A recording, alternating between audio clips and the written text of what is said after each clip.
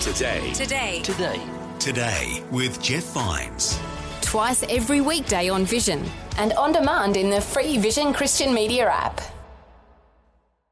Life, culture and current events from a biblical perspective. 2020 on Vision. You may or may not be aware that Marriage Sunday is this weekend. It kicks off National Marriage Week. However, Marriage Week is not something that's new. It was first established in Australia 9 years ago after Dennis and Anne Outred, then the national coordinators of the Alpha Marriage Course, felt God calling them to establish a week around the ancient Hebrew festivals to encourage, honour and promote marriage within the church and to celebrate marriage as a blessing from God. Dennis is joining us to talk about the significance of this coming Sunday and the week beyond, which is Marriage Week. Dennis Outred, welcome along to 2020. Thank you, Neil, for inviting me along. Dennis, Marriage Sunday and Marriage Week, an incredible opportunity for churches really to get a focus on talking about marriage according to God's design and His plan and purpose. That's the way you see it, isn't it? Certainly is, Neil. As you say, 9 years ago was the start of Marriage Week, and it was just under a year before that I believe I received the vision from the Lord that He wanted to see marriage celebrated in His church and ministered to in His church. And so it got underway and you were working with the radio station in Sydney and things have snowballed from there. They certainly have. I think you can imagine that when I first thought I had this vision from the Lord, I thought, who, me? And prayed about it, talked to others, and then quickly found that I believe we were on the right path with virtually every Christian broadcaster coming alongside, a number of churches and a number of marriage ministries also. Dennis, take us back to the Alpha Marriage Course, because you were a national coordinator of the Alpha Marriage Course, certainly prepared you to do something a bit bigger on a scale that might bring marriage and certainly Christian biblical marriage into the focus of people around the country. Yes, that's right. Anne and myself were one of the first half dozen couples to actually run the marriage course in Australia, and from there, probably about a year after the course came to Australia, Alpha Australia asked us whether we would head up as national coordinators and promote the course across the nation, and it certainly prepared us in very many ways for the route that we're on now. But I have to say my biggest preparation, or our biggest preparation, is that we ourselves are still learning in our marriage and have been married for just over 49 years. All right, so you've got a 50th anniversary coming up sometime soon. It's a bit further away. It is next year, but yes, in June next year. Dennis, I mentioned in the introduction that you've talked about marriage, and part of your ideal is to be able to help married couples appreciate some of the ancient roots of marriage and some of those ancient Hebrew festivals. And we haven't got a lot of time to go into a great lot of detail today, but a biblical foundation for marriage is very, very rich, isn't it? It is indeed, and it's right back in the creation story where God created man, Adam, and then Eve, and the Lord effectively was the rabbi at that first marriage. And despite everything that happened to marriage and families within the book of Genesis, God's grace just shines through and shows how He can work through the people and their circumstances. And so when we talk about God having a design and a plan and a purpose for marriage, we can glean a lot of fabulous treasures from the Bible that makes marriage the way we think of it today. I believe so, and I think this is... It was Martin Luther who, I believe, referred to it as a golden chain relating to marriage through Scripture, from the book of Genesis right through to the book of Revelation, where we have the marriage feast and the marriage of the church to the Lord Jesus Christ. And back in Ephesians, St. Paul does indeed refer to that mystery of that relationship of Jesus to his church. Sometimes we think of that word mystery, and what we understand is that as we enter into a marriage covenant with one another, some of that mystery becomes revealed. But of course that goes hand in hand with a study of the Scriptures in the first place. Yes, I certainly have found myself that as I get closer to the Lord and read the Scriptures and know of the fullness of his love for me, it makes me more able to love others, including, of course, my own wife, Anne.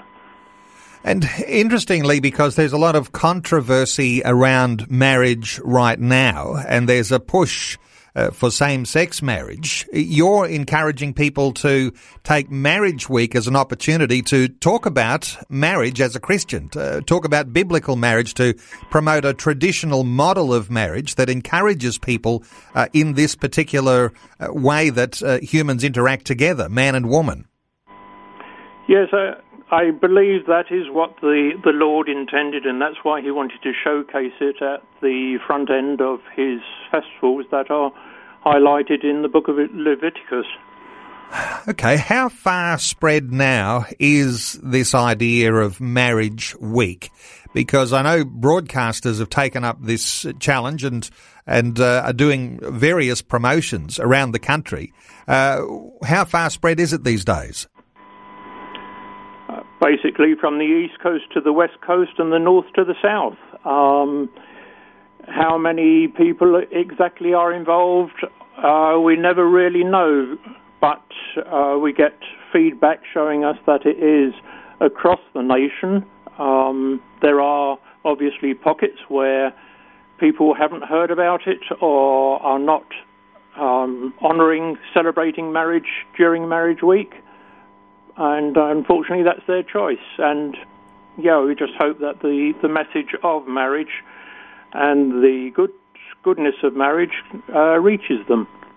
And of course, Marriage Week falls this time every year, Dennis. That's right. The second week it starts the second Sunday of each September. And you didn't plan this to be political. You didn't actually say this Sunday is Marriage Sunday just because you thought it might be a good timing with all of the debate that's been going on. But this is actually the time when Marriage Sunday falls and Marriage Week follows the week after. That's exactly right. In fact, when we were first praying into the vision of Marriage Week, and we were thinking that Marriage Week itself would be in May of each year, and then things in our planning and elsewhere in our life started to go wrong, and I believe I heard from the Lord a second time saying, no, I want it in September. And that's where it's been since that first pilot in Sydney. And Dennis, what is it that you hope couples will do? And talking about people who are already married and perhaps those who are intending, but let's talk about those who are already married. What are you hoping that couples will do with Marriage Sunday and the week ahead that focuses on Marriage Week? Well, I do hope that the church, the Christian church, does seize hold of the opportunity as what is now a natural opportunity to talk freely about marriage. Marriage as we believe God designed it and intended. And from there, for those people who are involved in connect groups or home groups, for discussions to occur there about marriage. And during the time of Marriage Week for couples to take the opportunity to take time out from a fast life and spend that intimate time together, dreaming together, seeking the Lord's path for them, and enriching their marriage. And I assume that you would hope that there's some intergenerational talk about marriage too, because it might appear from some of the statistics you could see around some of the media that a lot of young people have been derailed in what they think a good marriage is or a biblical marriage is. How do you hope young people might respond? Well, again, through the church, I hope that the church will take the opportunity to seed conversations, debates within youth and young adult groups to talk of what marriage truly is, the foundation of marriage. And I think we all believe, as is stated in the second book of Timothy, that all Scripture is there for teaching, etc., and equipping in life. And it is right for the church and parents to be able to talk to their children about marriage according to God's design. And is it the sort of week where you might reflect upon your marriage and you might decide that there are some good things that you can do, and so there'll be some effective, very good, high reputation marriage courses that can enrich an already strong marriage, but also might rescue a marriage that's on the rocks? Yes, it's certainly a time where people can reflect and search out those areas, and I can think of different ways that couples can do just as you're suggesting, whether to search out something like the marriage course or indeed a weekend retreat. There are the offerings around for those who search and who have got a commitment to enrich their marriage and take it to the next level, no matter what level they currently think their marriage is. Well, as we're saying, this Sunday is Marriage Sunday. That's this weekend, and it kicks off National Marriage Week. Now, there is a website that you can go to get more detail and no doubt a lot of links and resources at marriageweek.org.au. That's marriageweek.org.au. Dennis Outred, he and his wife Anne founded National Marriage Week 9 years ago. Dennis, you did a good thing, and thanks so much for sharing your heart with us today on 2020. I'm just glad I heard the Lord and ultimately was obedient. Thank you, Neil. Before you go, thanks for listening. There's lots more great audio on demand, or you can listen to us live at visionradio.org.au. And remember, Vision is listener supported. Your donation, large or small, will help us continue connecting faith to life for hundreds of thousands of people across Australia and around the world. Learn more or donate today at visionradio.org.au.